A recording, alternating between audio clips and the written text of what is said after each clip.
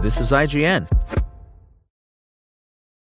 This episode is brought to you by Paramount Plus. Get in, loser! Mean Girls is now streaming on Paramount Plus. Join Katie Heron as she meets the plastics in Tina Fey's new twist on the modern classic. Get ready for more of the rumors, backstabbing, and jokes you loved from the original movie with some fetch surprises. Rated PG-13. Wear pink and head to ParamountPlus.com to try it free. This is IGN. In an exclusive Diablo 4 campfire chat on Twitter and YouTube, Blizzard discussed, among other things, the community concerns around service disconnects and their plans for the first real patch, due before the launch of the game's first season. It's not been uncommon for players to get disconnected from Diablo 4's servers in a few short weeks since they began exploring Sanctuary. And while only a minor inconvenience to most, it's been a real problem for the game's most hardcore players who play on the aptly named hardcore mode. In this mode, a single character death results in their character's permanent deletion. And hardcore players have reported losing those characters due to disconnects from the server, resulting in their character standing idle until killed. The panel, which included franchise general manager Rod Ferguson and game director Joe Shelley, talked about the issue and their plans to fix it.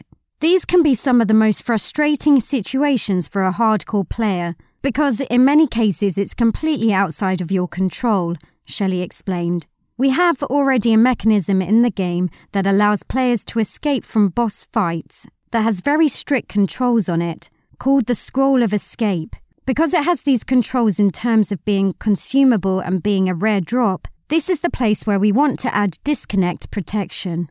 Basically, the way this will work is, if you get disconnected for any reason, if you have one of these scrolls of escape, it will trigger even though you weren't there to trigger it, and it will teleport you to town, Shelley added. Shelley specified that the team wants this mechanic to be limited, so it can't be abused by those who might want to pull the plug on their computer every time they find themselves in a bind, to be consumed only in the rare emergency situation. Since Diablo 4 launched, a number of hotfixes, 11 to be exact, have been developed to address balance changes, improve game stability, and more. But Blizzard is already preparing for their first real patch, which may require server downtime to perform maintenance. We already have a big real patch coming, Ferguson announced. That's something that's gone through certification. It's out there. It's going to address a lot of things, including performance issues.